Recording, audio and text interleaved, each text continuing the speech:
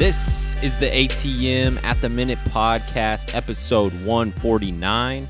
I'm Peter Mitchell here with Jackson Stover, and today we're talking a little football. We're going to talk about some of the coaching hires, all the crazy news we've had over the past few days with coaches named Brian, etc. And then we're going to move it over. We're going to talk about a little Tom Brady, then a little hoops, a little MVP discussion because it's looking pretty fluid right now. We got to touch on the All-Star break because that is coming real quick, and reserves are getting announced this week. And then, of course, we got to close it with some trade deadline buzz because February 10th is a week from tomorrow. So, Jackson, let's do it. Let's start with football. The Chiefs went down, man, and it was an epic collapse. Yeah, I was pretty stunned. You look at the first half compared to the second half, and holy shit, two different teams. I think you got to give credit to Zach Taylor in Cincinnati, but also kind of wonder what's up with Mahomes. I mean, it seems like he's in his head pretty bad. And some of the mistakes in the second half, like the interception in overtime, that was just a hell of a defensive play. The ball he threw to Tyreek wasn't bad, but some of the other throws in the second half and early in OT, dropped interceptions, game should have been over earlier. I was kind of surprised. It was like the Mahomes that we were seeing in weeks 3, 4, and 5, and not the Mahomes that we're used to seeing in the playoffs who had this unblemished record at home. I was going to say, do we have to give the credit to Zach Taylor or can we just give it all to Burrow? But then I thought, okay, the defense made adjustments. Exactly. They were dropping 8 guys into coverage a lot there in the second half. I think that's kind of what led to Mahomes looking so confused at times. And it was really just tale of two halves. When these two teams played in week 17, the Bengals outscored the Chiefs 17-3 in the second half. Mm-hmm. Exact same thing happened here if you include overtime. They made adjustments. Burrow did just enough to get it done. We gave him his due last week. He wasn't spectacular, but he made the plays when he needed to. Big catch from Jamar Chase. I think the Bengals have a real shot to win the Super Bowl this. Oh, absolutely. I mean, at this point, I want to go with them. Like, we'll get there next week. I haven't decided for sure what I'm going to do here, but why not? I mean, they just beat the Titans and the Chiefs. Those are arguably two of the best teams in football, and I know that the Rams have some pretty impressive wins as well, but I'm just as impressed with the Bengals, if not more impressed. Yep. And I kind of trust Burrow more than Stafford in a weird way. I don't think there's anything wrong with that statement, quite frankly. Like, he's never thought I'd be saying it at this point this fast, but yeah, he's given us a body of evidence here, so it's hard to think that he wouldn't keep them in the game. I think it will be really close, probably decided in the fourth quarter. But like you said, we'll talk more about it next week. Rams 49ers, I didn't pay a lot of attention to, drinking away my sorrows. So I'm going to give you the lead on this one. Rams won 20-17. Jimmy G shaky. Yeah, I mean, it seemed like even when the Rams went down 17-7, I mean, I was still bonking the Rams live line. I felt better about Stafford than I did Jimmy G, and it almost felt like you wanted the game to be close. If the 49ers were going to win, you wanted it to be close. You wanted them to maybe even be behind where Jimmy had to make some plays instead of Jimmy having the lead and just having to not fuck it up. It's like when he gets in that position where it's just like, don't fuck it up, Jimmy. He always does. And so I felt like it almost needed to be a really close game all the way. I felt like once the Rams got that 10-point deficit and it felt like they have to throw their way back in, they're going to attack downfield, they're going to get the ball to Kupp. Can the 49ers stop them? Weirdest thing ever, almost felt like being behind was the best thing that could happen to the Rams. And I mean, on the other side, like I was saying, the whole Jimmy just don't screw it up thing, it seemed like their entire mindset changed once they got that lead. They stopped being aggressive. They stopped looking to take shots downfield, and it just felt like they were going to lose the game. Well, it happened, and now Jimmy G's saying, I want to be traded to a winner. I'm pretty surprised by how quickly that story has kind of gotten legs here. He knew going into that last game, and I think the thing that gave it legs immediately was the John Lynch hug with Jimmy G when they were all walking off the field, going to the locker room. Every player, it was quick, thanks, appreciate you type thing. With Jimmy, it was a long hug, serious conversation. You could tell Jimmy knew that was the last game if they lost. And you got to give a little bit of credit to the 49ers front office because I've always heard they're good with players, good with letting them know what's up. Clearly, Jimmy knew, hey, if it doesn't happen today, this is it. And sounds like they're both ready to move on and going to act fast and do what's best for both parties. Yeah, sounds a little Presti-esque, I will say. Accommodating the players, working with them, being transparent up front. Except they're actually winning. Hey, I guess we used to win. We used to win. You get what I'm saying. Working with the players. I feel kind of bad for him.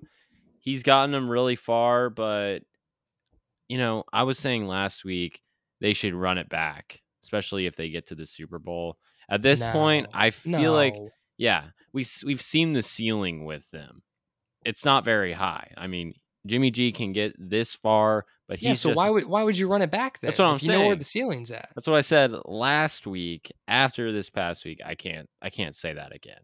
Okay. And also, you look salary cap wise, do you want to hold on to all of Jimmy G's money when you could move over to your quarterback on a rookie deal who's supposed to be getting the keys soon anyway? Like, let's just make the switch. And also, looking at that Rams game, when Jimmy was struggling to get the ball downfield, if you have Lance there, at least it's like, all right, let's get some read option going. Let's get him out on some bootlegs. Let's make it easier for him to make a play where he can create with his legs. And you can't do that with Jimmy. And he doesn't have the arm like a Stafford or, one of those Lance guys has a where. cannon.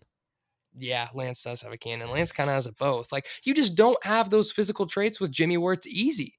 He's a game manager because of the physical abilities, and he's just not that great. He's okay at best. His best characteristic is his leadership. Guys rally around him and play around him, and that's really the one thing he's got going for him. So he's got to be in a situation with a good defense, good offense in place where he can come in and just kind of manage the game and not have to do too much and not be the catalyst. The real issue was that he threw 2 touchdowns. Had he not thrown any, they would have gotten it done. What? I'm going back. Run that back. Run that back. He was 9-2 going into this past week when he didn't throw a touchdown pass. Oh shit, I didn't know that. Yeah. Anyways, that makes a lot more sense then. I think they're going to regress a little bit if Lance does have the keys next season. How much? I'm not sure. I think they could still make the wild card, finish how they did this season. But yeah, I think it's going to take a year for Lance to really get those reps and feel comfortable in the pocket. So eager to see what they do. You brought up the cap situation. I don't think Brady's going to end up there, come out of retirement. Yeah, probably not at this point. Rodgers wants too much money. That just seems a little far-fetched for me. It's going to be Lance. It's going to be Lance. And I think, like you were saying, might struggle at first, but they struggled the first half of the season. They got it together in the back half. And even in a lot of injuries, but even in the second half of the games when they got it going, they weren't scoring a ton of points in some of them. They were winning some games with only 13, 17, 20 points on the board. And so for Lance, I feel like it's just, hey, don't turn it over. Let the defense do their thing. Get the ball to your playmakers, Debo, Ayuk, hand it off to Elijah Mitchell, and let's just play smart football. They give you something, you can scramble, take it, and they'll be fine. 1 or 2 more notes. I skipped these on the Chiefs Bengals. Eli Apple wins out of pocket player of the week. I mean, that dude's clearly never heard the act like you've been there before adage. He's wild. Yeah, that was insane. Refer to Twitter if you don't know what I'm talking about. And then also, I wanted to get your take on the out that Mahomes threw at the end of the second half to Tyreek Hill. You think I was going to bring that up. Think that swung the game? Absolutely. They lost all the momentum right there. If they just pick up even 3, they keep the momentum, they add to their lead, and you don't give the Bengals hope going into halftime. I mean, that is the one thing you cannot do, not necessarily because 3 points compared to no points, but if Cincinnati gets that stop and they hold you to nothing, they've got something to rally around going into halftime, okay? If you kick the field goal, it's like, ran out of time. They're probably going to score if they had more plays, more time on the clock. There's not a whole lot to be proud proud of. But when you hold them to nothing, it's like, we just got that one stop. We can do this, like you get that feeling of we are okay, we can breathe. Yeah, and the difference between being down 18 versus being down 21, I can't tell you how that affects your psyche, but it has to a little bit. And Lombardi preaches it, win the middle eight. The Chiefs gave up 3 points there in the middle eight, and it came back to bite them. So would have liked to see them just take the points, but it is what it is. Let's talk about some coaching hires because there are some fascinating ones. Josh McDaniels. And some fascinating non-hires. Yes. Let's start with McDaniels, though. I would say this is the best hire of the offseason. Are you with Agreed. me? Yeah, I really didn't expect him to be in play with how I didn't weird either. things have been with the accepting the Colts job and then not taking the Colts job a few years ago. Kind of just assumed he was going to stay in New England and maybe take the keys from Belichick eventually. Don't know what's going on there and how that might have played into things, but would have liked to see them keep Rich in Vegas. Almost said Oakland. Would have liked to see the Raiders keep Rich, but if they Told were you it to wasn't move on happening. from him, I know, I thought it might, but if they were to move on from him, I think this is best case scenario, as good as they could have done. I don't even know what other name I would have liked to hear more here. Daboll would have been decent, but with McDaniels, you've got prior head coaching experience, comes from a proven system. I know the Broncos thing didn't work out, but that was a decade ago. He's had a lot of time to learn from that. He's going to come in and keep winning games. They'll be right back in the playoffs next year, I think. Yeah, and we'd be remiss not to mention Dave Ziegler was hired as the new GM. He comes from the New England organization as well. So you got good alignment there at the top. I like that. Yeah, I do think it's interesting, though, that he just left New England. You'd think that Belichick only has 5-ish years left, maybe. He's the next in line, heir apparent to take over. Mm-hmm. He's also the highest paid coordinator in the league, and he just left to join a division with Justin Herbert, Patrick Mahomes, potentially Aaron Rodgers. I mean, this is not going to be an easy job. Like, It's kind of straight up. confusing. I mean, it makes me seriously, like I mentioned earlier, it makes me wonder what else is factoring into this going on in New England. Because if he was going to leave, the time to leave was a few seasons ago, or at least when Brady left. Like what? Why now? Like you were saying, highest paid coordinator. Belichick can't have that much longer left, or maybe internally, Bill had decided he's going to hand the keys over to his son, Steve, and Kraft's okay with it. Yeah, that That's the would only thing be. I could think of. Because why would McDaniels leave? Or maybe Bill is re energized with Mac being there, being ahead of schedule, being back in the playoffs. And he told him, never mind, Josh, I'm going to do it another 10 years. Only two things I could think Yeah, of that would make him want to leave. certainly possible. But I just thought he could probably have the pick of the litter. Like, he could have probably gotten any job he wanted. I was listening to his press conference, though. He said with Denver, he didn't put enough into the people aspect of things. I think a couple of the trades he made there kind of rubbed players the wrong way. That's I mean, kind he of was starting Tebow. That's a bold move in itself. right. Yeah, yeah. I mean, he lost the locker room, and I think he had a lot of time to reflect. Went back, had success in New England. He's ready to go this time, and Belichick's praised him very publicly. Said he knows all phases of the game like anyone in the business. So, yeah, I'm excited about it. The other one, the Broncos hired Nathaniel Hackett. We did not touch on this. The only reason this is notable is that he was the Packers offensive coordinator and he just brought in the Packers tight end coach to be the OC. Hmm. It makes me wonder if there's something going on there, or if the Broncos are just doing this, trying to make something go on there. I don't know. It's like, what came first, the chicken or the egg? Do they have word that they might get Rodgers, so they made this Yeah. move, or are they trying to make this move so their chances of getting Rodgers go up? Man, I want to say they hired Hackett on the merit of his ability. No, I just can't I'm do that with sorry, but that's 100% confidence. There's just no way there yeah, isn't some kind of, thinking from the Denver brass that, hey, if we get this guy, we're going to have a better chance at Rodgers. There's absolutely. no Or way. maybe Rodgers himself said, "Hey, really like old Hackett. If he were to wind up with a new head coaching gig, I wouldn't mind playing for him. Yeah, interesting deal. And the Broncos just recently announced they're up for sale. So, you know, Coincidentally came same day of the Flores news. Wonder just coincidental timing with that. yeah, let's do that now. So, I told you the Good luck Giants. setting the table for this one. Yeah, let me think about this. I told you the Giants were going to hire a Brian. Did I not? You did say that. um, And I think they got the right one. But yeah, I, there's some interesting context with it. I don't know. I thought Flores would have been sick there, being that he's from Brooklyn. Yeah, He gives yeah, off you that made the case. You tough made the case, but persona. think about this. You got Brian Dayball's offense coming in compared to Joe Judge and Jason Garrett's offense. I Oh like the yeah. thought of that. Yeah, okay. Yes, I will concede that one. But if you haven't heard, Bill Belichick pulled an old man, texted Brian Dayball, Yeah. thinking it was Flores, congratulated him on the No, job. vice versa. He texted Flores thinking it was Right. Dayball. Yes. And then Flores realized, wait, I haven't even had my interview yet, and they've already made the decision. What kind of hiring practice is this? Well, No. and at first he also realized, hey, I think you texted the wrong guy, and said back to Bill, Oh, like, right. hey, are you sure this was supposed to go to me? And Bill says back, fuck this one up, meant to text Dayball. My apologies, Brian. I Pretty mean, wild. Makes me wonder, did he do that on purpose, knowing Flores was getting screwed over, like saying it without saying it, like without breaking the code type thing, letting him know something fishy's going on here, man. yeah.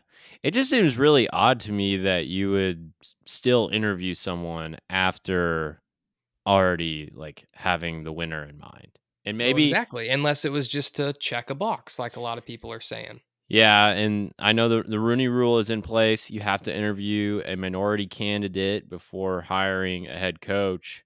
I thought they interviewed their defensive coordinator. His name is missing me right now. I think it's Patrick. Um, but he's black, and I thought they had already interviewed him. So if that's what they're saying, Interesting. if I they're didn't know saying they that. were only interviewing Flores because of the Rooney rule, I'm not 100% sure that's accurate. It's just weird. And then the other part of the story is he says the Broncos Broncos. organization showed up hammered at 7:30 in the morning whenever he interviewed with them in 2019. Also said they were an hour late and seemed like they hadn't put any prep into it. They didn't want to be there. It wasn't, it was called a sham, a quote unquote sham interview, is what I read. Yeah, now I could believe that people went to do an interview like in a different state and went out to dinner the night before and got drunk and Right. Now, their reasoning behind that could be a lot of things, but it's either probably in malicious. this instance going to be something malicious, or they just simply went out and went too hard and weren't prepared the next day. That wouldn't shock me either. Like, I could totally see John Elway and some of those guys just getting after it too much, and it's like, oh shit, we got that interview in the morning. Like, better figure it out, and just come in kind of struggling and being late. Not a good Yeah. look either way, but neither would really surprise me a ton with the way things have gone in the NFL over the last few years. Yeah, I like to think that guys aren't being discriminated against, especially someone with Flores's resume. Like, I think he's a great coach, done a great job with Miami. For him to be treated that way is kind of ridiculous. For And whatever the reason is, like whether it's merit based, race based, like one is a lot worse than the other here, but not a good look on Denver's front office. And I mean, it makes you wonder how many other things have gone on and how much more is going to come out here, because Brian Flores has essentially thrown away his shot at getting hired by a team anytime soon, maybe ever, to try and bring this story to light. So he must really feel that he has been treated in some type of unacceptable way here. And I imagine a lot more is to come, because what's come out so far, could it be looked at one certain way or the other? Yeah, I mean, if you add enough of this up, it definitely is going to start to look pretty freaking bad. But these two things alone, I don't know.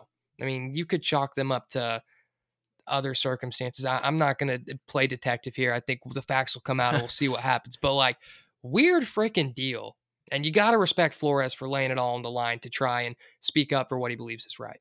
Yeah, and I heard he crushed his interview with the Saints, so I think he'd be a good fit there, quite I think he'd frankly. be a great fit. Yeah, they're another team that's kind of been winning based on their defense over the last few years and not the play of a prime Drew Brees, you know? So I thought that would make Hmm. sense. We'll see if he can get a job with this whole lawsuit thing going on now. Really hope he does. I don't want him to get blackballed but like Kaepernick did. That would just suck. And then the last bit of this that is bizarre is that Stephen Ross, the Dolphins owner, offered him $100,000 Yeah. to lose games intentionally. That's problematic because if there is discriminatory hiring practice going on, teams that would potentially interview Flores would No, I could see skip over him because he had a bad because record, he you had a know? bad record in Hmm. Miami. That's not fair at all. Right. So, And there's that lens, but then there's also the other angle where if I'm an owner and I know I'm not going to make the playoffs and I'm not going to be very good and I have a chance to get the number one pick and there's no lottery, yeah. I'd really want to lose really badly. But Yeah. asking a head coach, trying to bribe him to potentially jeopardize his career and his future, Right. that's not a good look. So I see both sides here, but it's another one of those things added to this story. And as more and more stuff like this comes out and gets piled on, I got a gut feeling it's really going to start to look one way. Yeah, and then also Hugh Jackson came out today. I don't know if you saw this. He I heard said that he spoke out, but I have no idea what the context was. I imagine it's all about the Flores thing. Hugh Jackson said the Browns paid him to lose games. Now, I have not read up on this at all. If So, that's not true, 400 IQ move on his part. yes. Yes, I agree. But consistent losing like that over like 3 straight years. No. Yeah, but they were really bad, man. I don't know. I mean, I believe it, but they Yeah. might not have needed to pay to lose. Yeah. If Urban Meyer came out and said it, I would believe it because that was such a mess. Also, what does that look like? Hugh Jackson pulling whatever QB they have at the time aside and saying, "Hey, I want you to throw an interception here." Like, how does that work? Or just make sure you don't complete a pass, get sacked on this next third down. Like, I don't think that that's Yeah, it was multiple seasons there. It's or just put the wrong guys in the wrong spots and come up with a shitty game plan and bide time till you get fired. How much do you have to pay him for that? I I, mean, you're pretty much just saying, "Hey, sit here and suck so we can fire you and get good draft picks." He better have at least 20 mil in the bank if that's what was happening.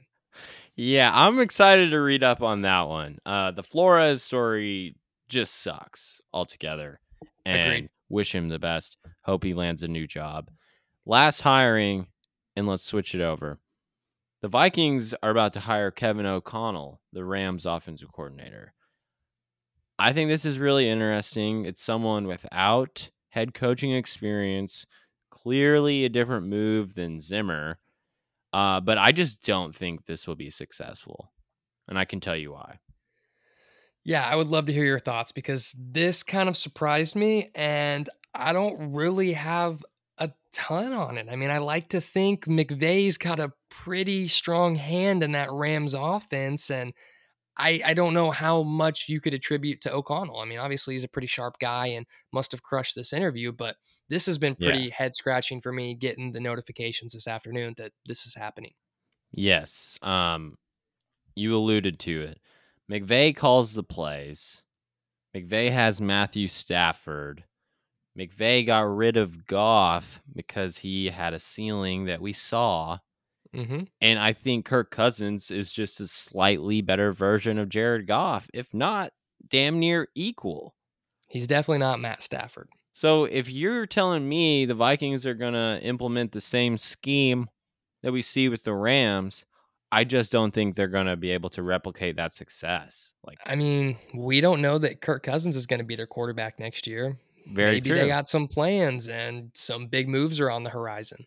Right. And we all agree he's not a franchise guy. He can bridge the gap until you get the next truck in the building. Yeah.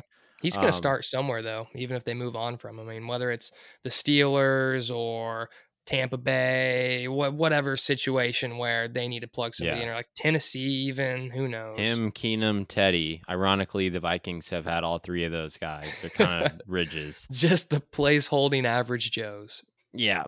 But they also don't have a Cooper Kupp, who that whole offense is built off of. Jefferson, clear number one. Yes. He's pretty good, man. He's awesome. He's pretty good. You also have Adam Thielen there. Yeah. And you got Rudolph. I mean, it's not like it's a terrible Rudolph's situation. gone. Conklin, you mean? Yes, thank you. I'm living in 2018 there. Yes, Jefferson's incredible. I mean, records after records these first couple years, but it's just a slightly different skill set. He should be great. Jefferson's top 10. I don't know. He's not like he's getting a terrible offense that Blocker, he's walking into. Quarterback could be know. better, but you also have Dalvin Cook at running back. Granted, he's going to miss 4 games a year, but he's going to be good the 12 or 13 that he plays. I'm just looking at it. Thielen is getting older. I think he only have a couple more years left of him being productive. Fair. KJ Osborne's emerging. I think you still need a new receiver in the mix there. Look for them to draft one. Just putting that out there. Interesting. I disagree. I think they got a year or two, but all right, time will tell on that. Any other hiring notes before we get on to the retiring? No, I don't have anything. I think we touched on it all. I'm curious what you think about Tom Brady here.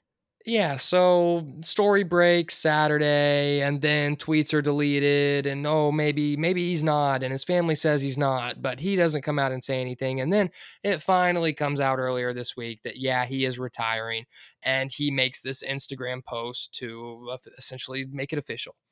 And in the post, he did not mention the Patriots. It was really just kind of closing the chapter on his time with Tampa Bay. And a lot of Patriots friends or Patriots fans are freaking out, saying all these terrible things about him. And Tom Brady, you piece of shit. How could you not thank New England? We made you who you were, and all this freaking nonsense. And I'm tired of hearing about it. Because frankly, he did his goodbyes. He said his farewells. He did all of this bullshit already when the Patriots kicked him to the curb and pushed him out the door. So he has every right to say thank you to the Tampa Bay fans, to send out all these messages that he already sent out to the Patriots, because was it a shorter chapter? Yes. But this was probably just as meaningful to him and meant just as much, because he had to start all over. They brought him in when everyone thought that he was washed and he was done, and embraced him, and he was able to win a title there. And it was a sequel to the Patriots book.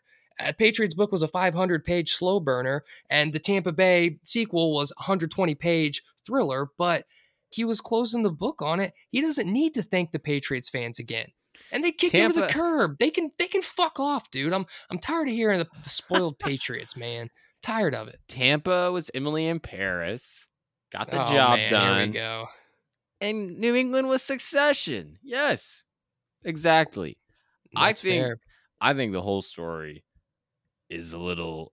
I just think it's weird, and it's annoying, quite frankly. Yeah, it's weird. I wish it all just would have been one big swoop and not the he's not, and just weird. It made me not care by the time I heard he was officially retiring. I want to sit here and say I don't care about it, but we are talking about it. I just feel like we have to.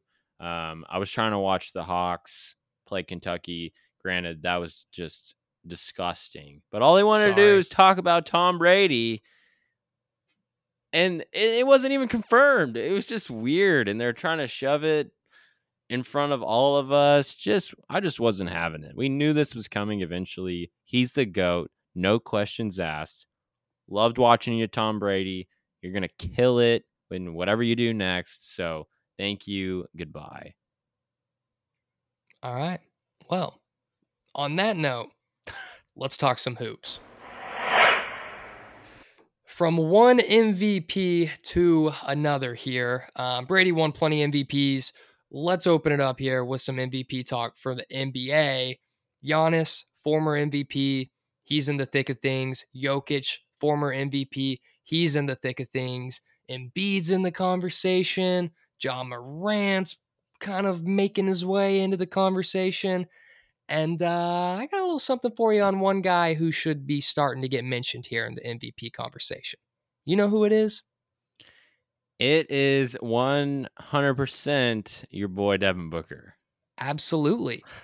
Guy's putting up 32 points a game over the last 10 since the Raptors incident. They haven't lost, and this guy's just been on a tear. And when you watch the Suns play, the biggest takeaway for me and for people that have consistently watched Booker throughout his career has to be the effort on the defensive end. He's turned himself into a legitimate perimeter defender, and it is no longer, hey, just go get Book switched on to you and attack him. You can't do that anymore. He's legit. He can hold his own. He doesn't need help. He can guard anybody. And at this point, he is a complete player, putting up 25, 5 and 5 on the year. Numbers are only getting better. Shooting splits are incredible. They're by far the best team in the league. I mean, the winning percentage is phenomenal. Why is this guy not in the MVP conversation, but why is he not even a fucking all-star starter? And you've got two Warriors starting, one of which is Andrew fucking Wiggins. I mean, how many times am I going to have to say the F word on this podcast? Like, there's some ridiculous shit going on right now. Are you with me on that? I'm 100% with you that he should have gotten that starting nod over Wiggins. Okay, good. Good. Like, 100%. Wiggins deserves to be an all-star. I'm fine with that. But you look at the starters, and it's the most obvious one of these things is not like the other that I've ever seen in my life. I mean, look at his numbers. Just look at who he is.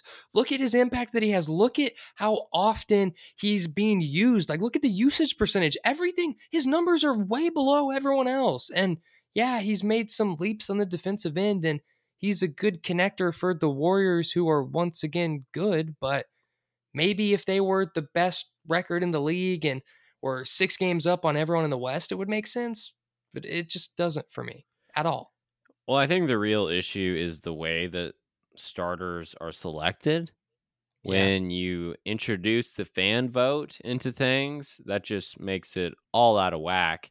And I actually do think the whole K-pop movement getting involved in voting for Wiggins may have been a thing. Just throwing that out there. That's not a bad point. Just like trendy, funny thing to do. Vote Andrew Wiggins. All the Warriors fans doing it.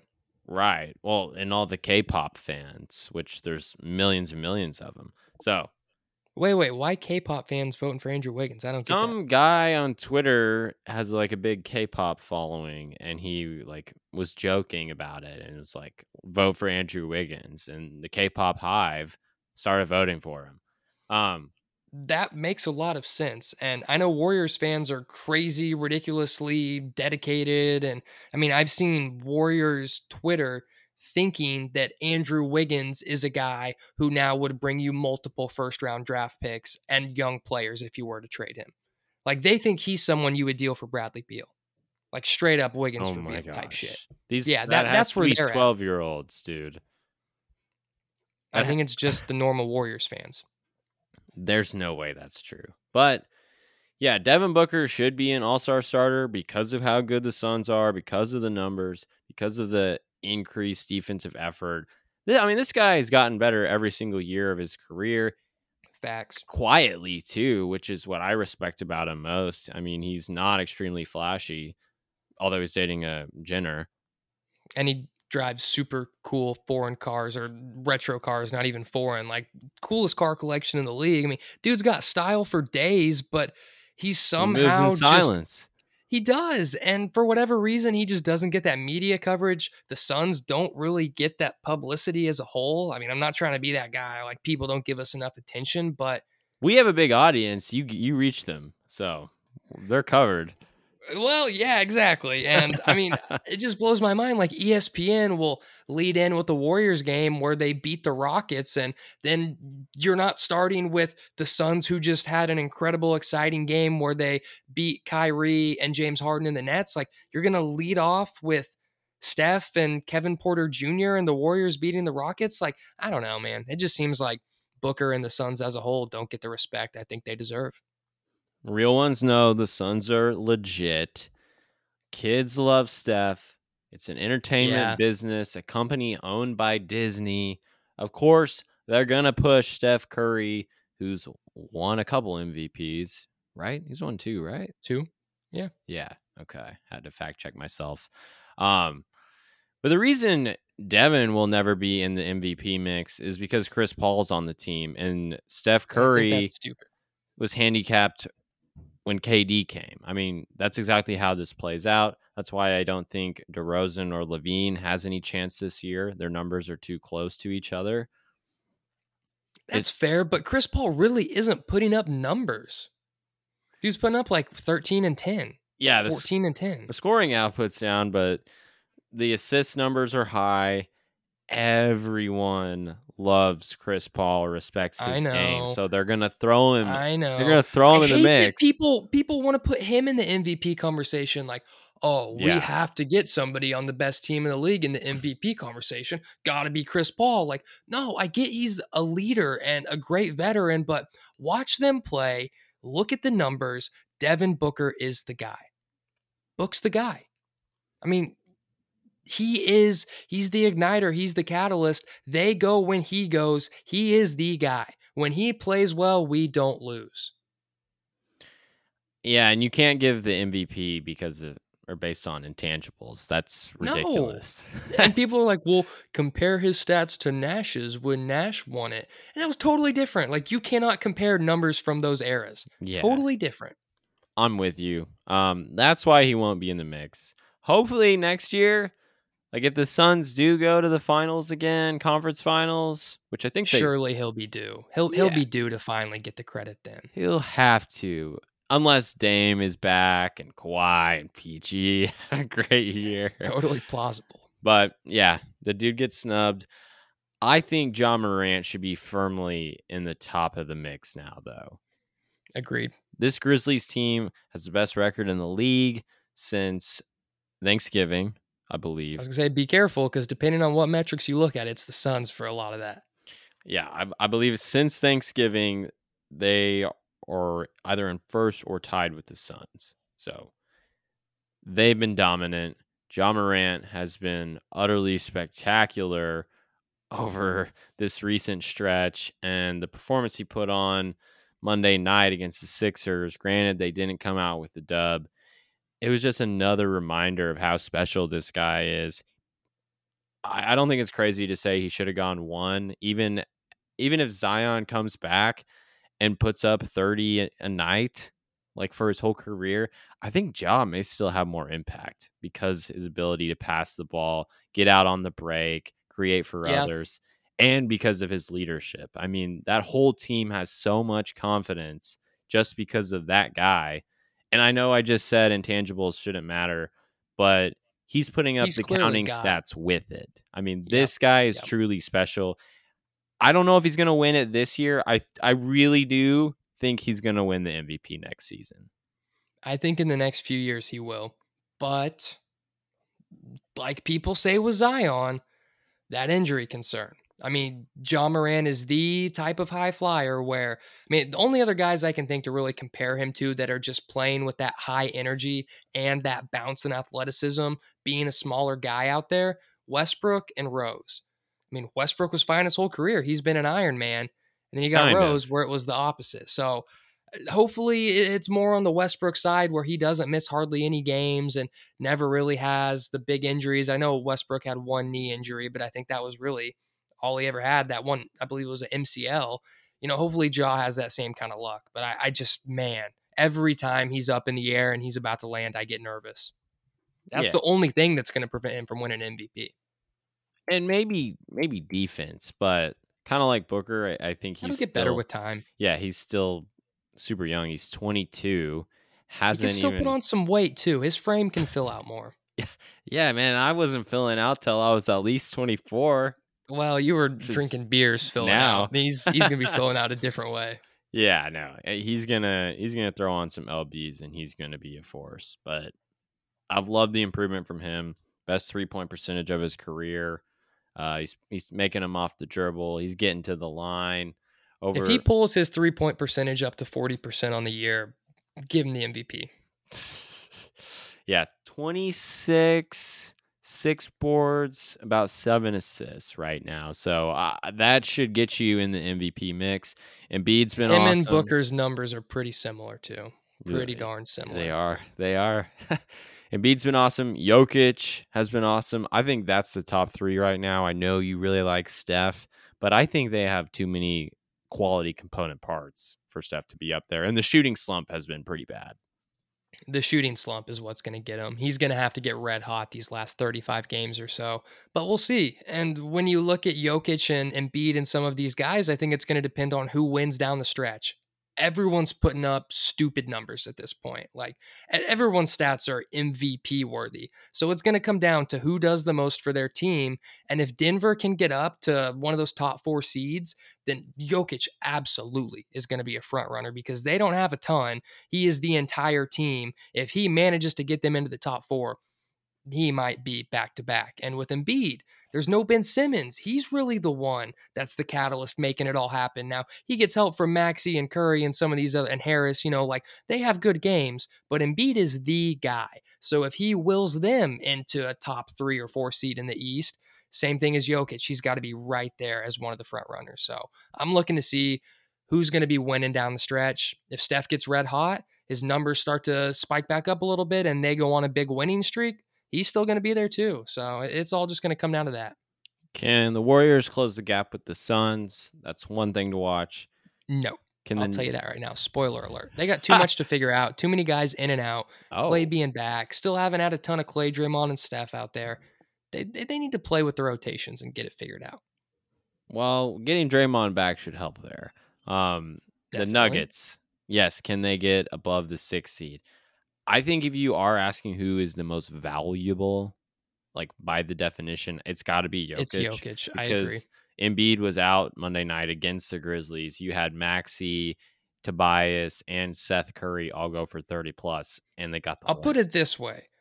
If Jokic didn't win the MVP last year, he would be like minus 400 right now. He would be a heavy front runner.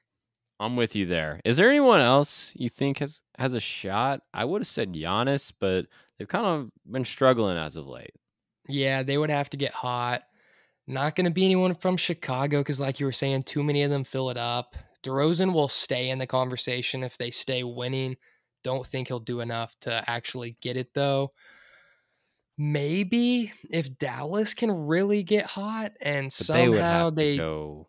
I mean, if they jump the Grizzlies and the Jazz and get on the Warriors' heels all of a sudden, then maybe. I mean, they're at 29 and 22 now, and Luka's stuff in the stat sheet, but his defense and leadership, it's hard to watch them play and think he really is the best player in the NBA. He's got some stuff to improve on, and a lot of it's just maturity, I think. Yeah, the top 3 in the West, I think that gap could grow even more than 4 games, which is what it's at right now. Agreed. Especially if Donovan Mitchell and Rudy Gobert miss any more time down the stretch. Yeah, and then the East, I mean, talk about a log jam. The Nets are now the 6th seed as of recording. Only 3 games back of the 1. But then you've got the Hornets and the Raptors in the play-in spots that are within a couple games of them. It's all stacked up real thick right there. I mean, we could blink and the Hornets could go from number 7 to number 1. That would be something, man. I mean, at 28 and 23, they go 5-0. All of a sudden, they're right there on the Bulls' heels, the Bulls, Sixers, and Heat. Yep. Let's close it up with some trade buzz. You have any notes before we jump over? That's all I got here before we move over. And I've got a few things that I want to kick to you in regards to trade buzz, because I'm always the trade buzz man. I get off on that. You know it. I'm always listening and reading more on that front. You care more about the prospects and the real deal, what's on paper, what's happening. And I love to fantasize about the possible. Probably because I was a Suns fan forever, and that was the only way we were going to be any good through some crazy trade. And that's probably why I'm so entrenched in the draft stuff, because the Thunder are a dumpster fire. Makes a lot of sense when you get to the roots of it. But let's start with a guy in the draft we were both really high on, Tyrese Halliburton. He's been awesome for the Kings.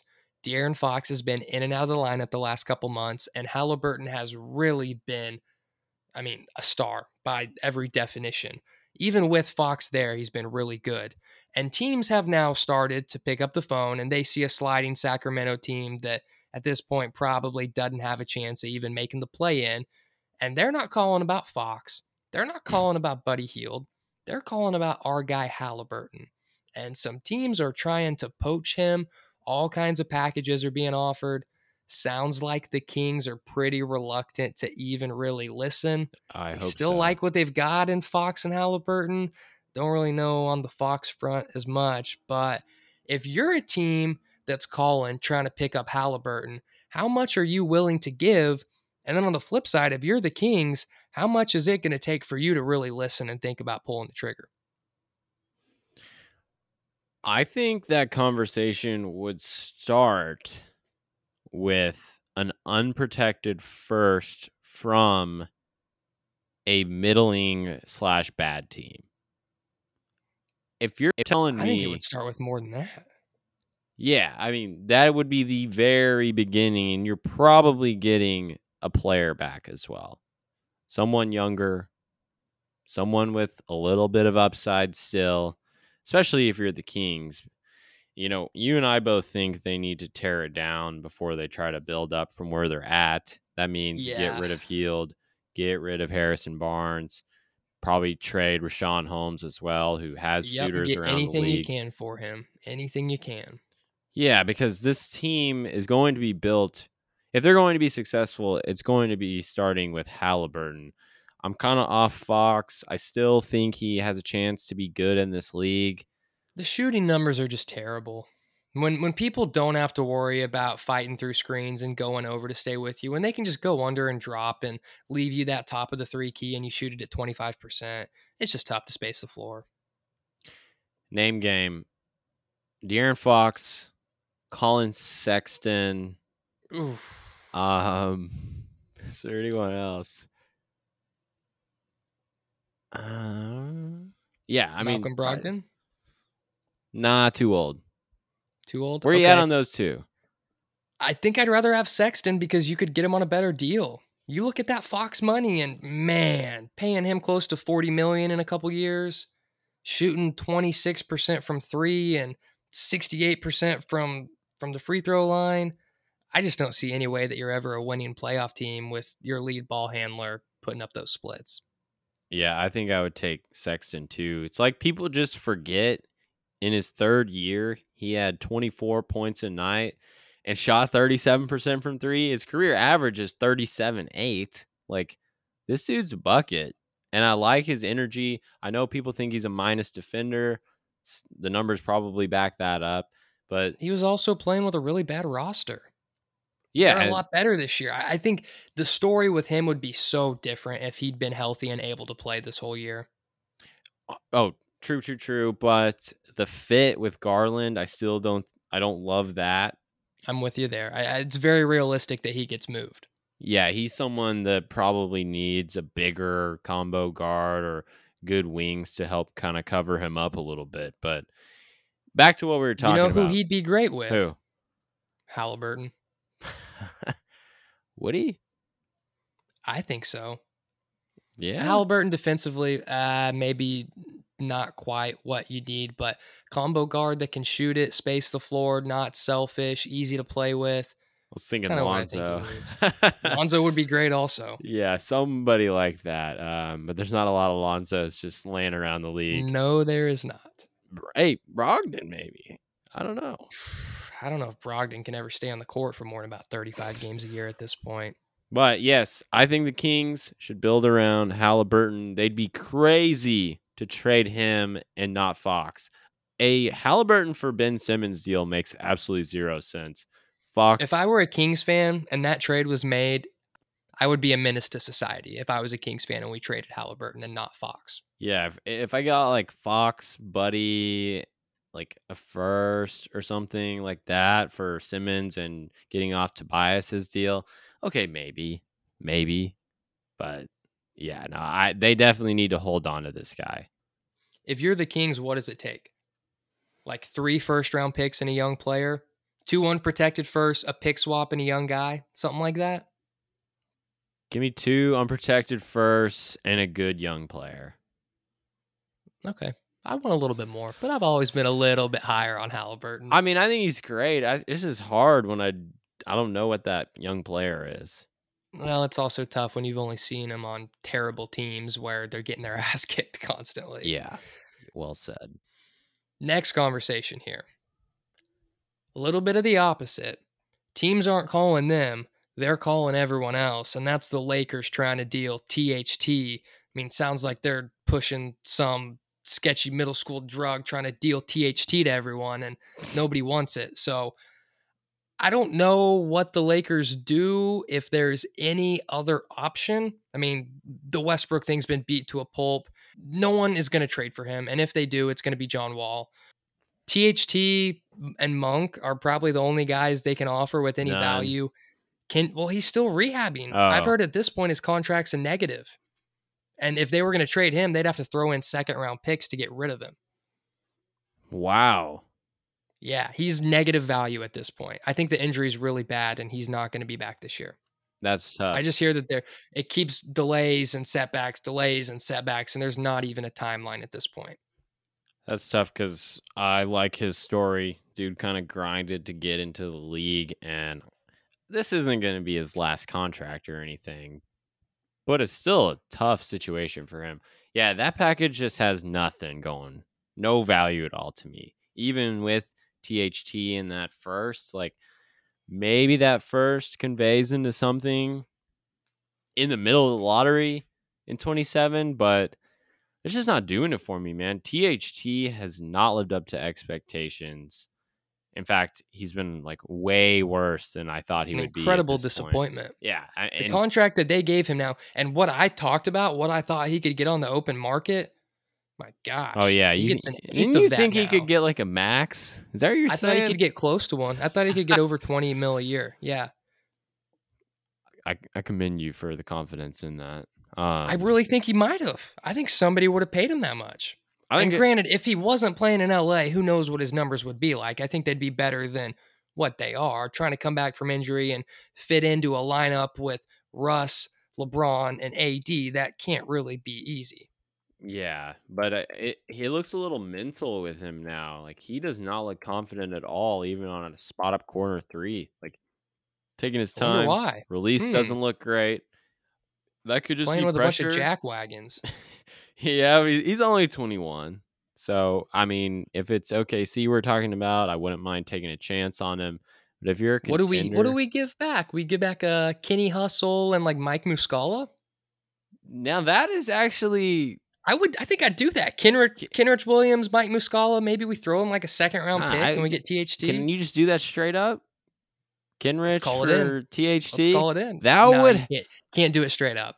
Kenrich isn't making enough money, but you could get close. I don't know. I can't remember. That's why you throw Muscala in. That salary filler would make it match up. No, I listened to Down to Dunk. Andrew Schlecht covers the Thunder. He said Mike Muscala loves OKC. He cried in his exit interview last year. I know. Re-signed. Has a girlfriend there. Loves the nightlife. So he's off the table then? He wants to be there, man, and I think I don't really give a shit if we can get THT. Yeah, but they need to keep a veteran in the building, and might as well keep a guy that loves being there and is a wet ball from three. All right. Let me pull up the payroll here and see what we could do. It's Kenrich and something. Derek Favors? Yeah, Favors. Yep.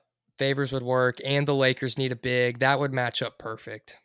Like, that ideal for both teams. I would think you get a hustle guy that doesn't need shots. That's going to be great with LeBron and AD and Westbrook. The open jumper. Yep. None of them like to cover up on defense. None of them like to get on the floor for loose balls. They like to take plays off. His hustle will cover up for a lot of that. Take plays off. They do. They all take plays off. They're terrible on the defensive end. LeBron and Westbrook are an absolute match made in hell on the defensive end. Two of the laziest defenders I've ever seen. And biggest finger pointers also. At this point in their careers, yeah. I don't think that's too big of a reach. That trade makes so much sense, man. Maybe that winds up happening. Something here. Did you see Jake Fisher reported they were trying to shop Kent Bazemore? No, I did not see that. But I mean, he's not playing. Who would even want Bazemore? That's what I'm saying. I just wish, only reason I bring that up is because I wish I could have been in the room when they're having these personnel discussions. Like, how do you get to the point where you think signing all these guys is a good idea? Because there's no other option, and Mr. LeBron wants you to make moves and bring Westbrook. I really want to know how much say LeBron has in all of these signings. All of it. Do you not think that LA had to tell him, hey, to get you here, whatever you want, you want to have a say in the roster, you want to, be buddy with the GM I'm pushing and back. be around Kupchak and all that?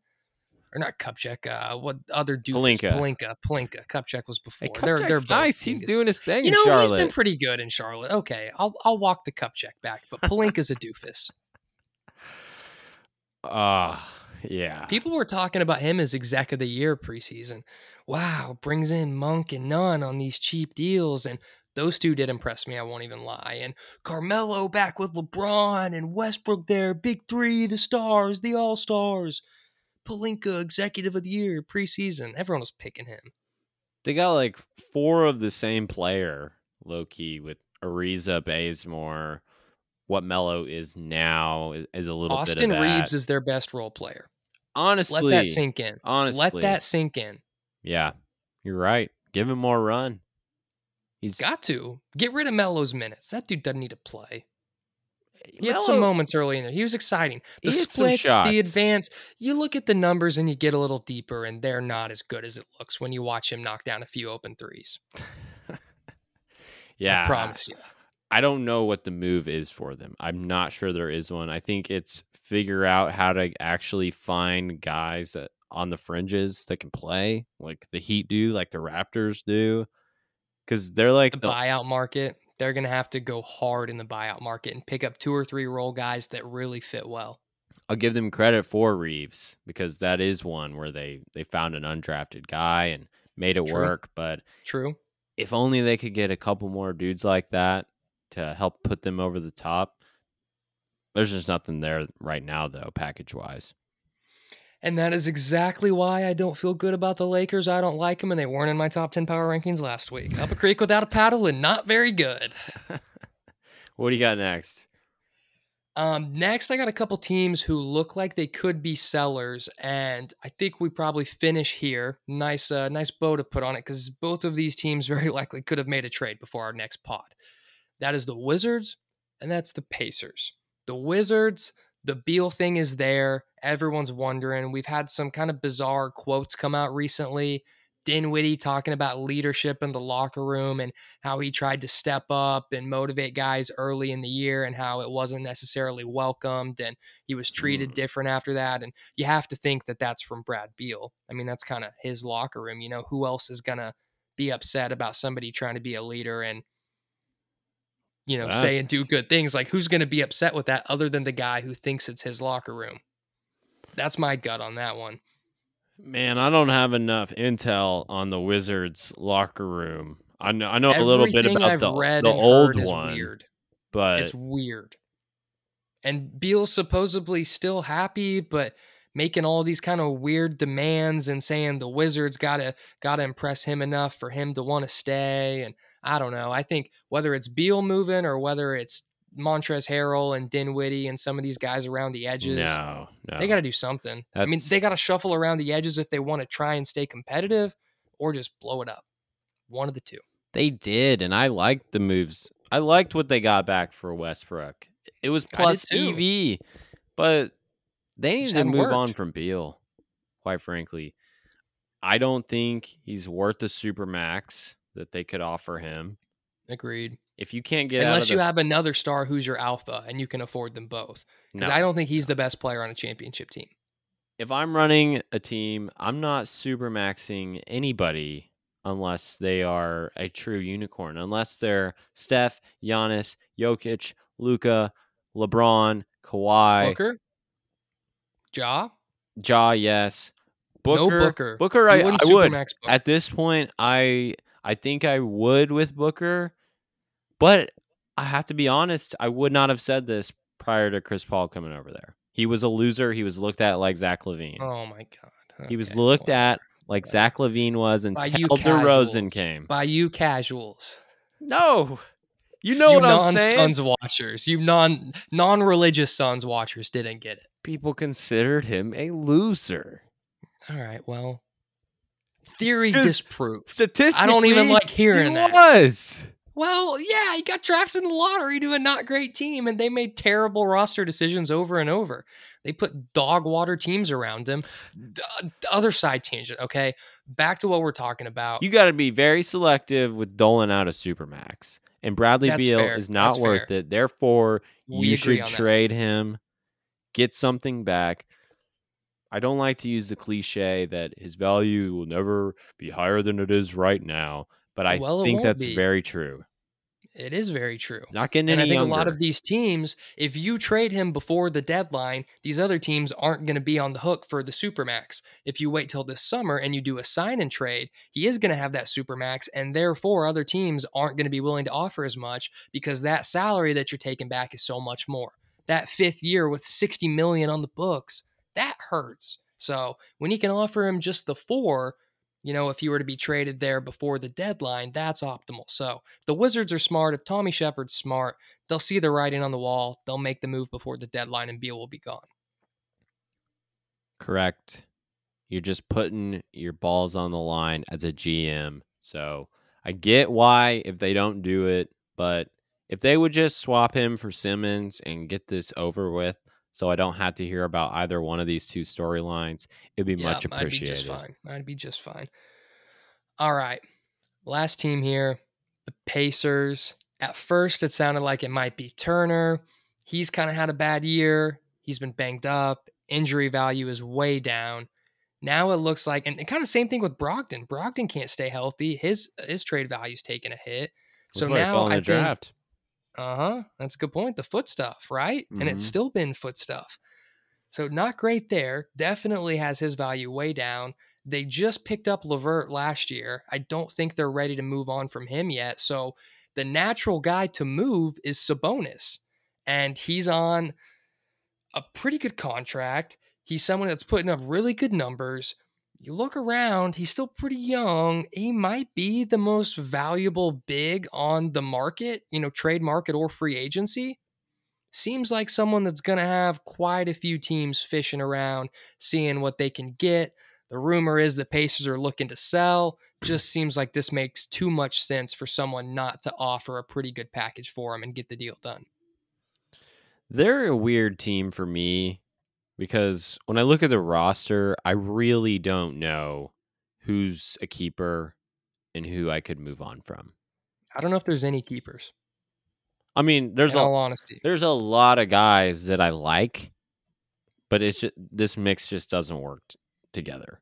I mean, I like LeVert. Everyone else, I actually don't know if I like LeVert as much as Duarte. Sabonis or Turner. Really? Yeah, he is a ball stopper. He's a little too ISO happy. I just don't know how fun he'd be to play with, quite frankly. Whereas Turner can space the floor. I think he's been linked to the Hornets for a while now. That's a match made in heaven. Yeah. And Sabonis, he's an all-star caliber player. Like I think, and he moves the ball, Yeah. but he does. I mean, his usage rate is pretty high. But is that just the way Indiana's been using him? And maybe he could be a little bit more like one touch pass, kick it down low, let him kick it back out, and not as much dribble, get into the paint, dribble, back down, and then either shot or kick. Like, I think it's possible, but I don't know. He touches the ball a freaking lot. A lot. That and what? Who would you want to pair with Sabonis? Is what I'm asking, because I've heard, maybe you send him to Philly for Simmons, but that seems problematic with Embiid. I don't know about him and Embiid. I think you want more of a 4. Well, I look at strong Miles defender. Turner, and I'm like, isn't that what you'd want? Yeah, it's not a bad point. Something similar, a defensive 4 who can space it. But I also think that Turner's a little bit more of a true 5. Giannis. I think they're both true 5s. Giannis. Giannis would be a match made in heaven. Yeah, that would be. It's not going to happen, but that would be awesome. Right. I don't know, man. Like, Duarte, yes, I do like Levert. I just don't love him. I'm not trying to give up a whole lot for him. Brogdon, good player. TJ McConnell, damn stud. I don't know. I don't think Rick Carlisle signed up for a rebuild, but I kind of think that's the direction they should go. And call me Yeah. crazy, I think Ben Simmons would be a fun player to start a rebuild with because the world is your oyster. That guy has some You better special get some abilities. Chris Paul-esque veterans around him, or oof, have fun. Have fun. They're going to rub him the wrong way, telling him to work hard. You're screwed either way then. If he's your leader and he's the voice or guy that they look to, good luck. Good luck. Yeah, things are bleak there, but Isaiah Jackson, Duarte, they've been kind of fun to watch. Yeah, they got some young guys. I'd like to see them blow it up, suck for a few years, enjoy the lottery picks and build around those guys, the Duartes, the Isaiah Jacksons, and future picks. But we'll see what happens. I think they're a team that is going to make a move between now and the next time we record. And that's the thing, because they're in the top 10 of the lottery standings right now. If they were to move off of Sabonis, Turner's not playing right now. Brogdon's been missing time. If they were to move they're going off to have of one him, of the worst records. Yeah, they could easily land one of these franchise-changing players that we think might be in this draft. And I think the top 6 or 7 is really starting to take shape, and I'm really starting to like it. Yeah, and we're going to talk about that next week. We're both going to have our top 10s ready. And on that note, Peter, I think time to peace out of here. I got a trivia now I got to get to. And I got some work on my top 10. I'm going to have a pretty saucy list ready for you next week when we talk about prospects. I'm eager to see if you have some wild guys thrown in there. I will. Yeah. I will. All right. Y'all know the drill. Give us that 5-star rating. We'll be back same time next week. Peace.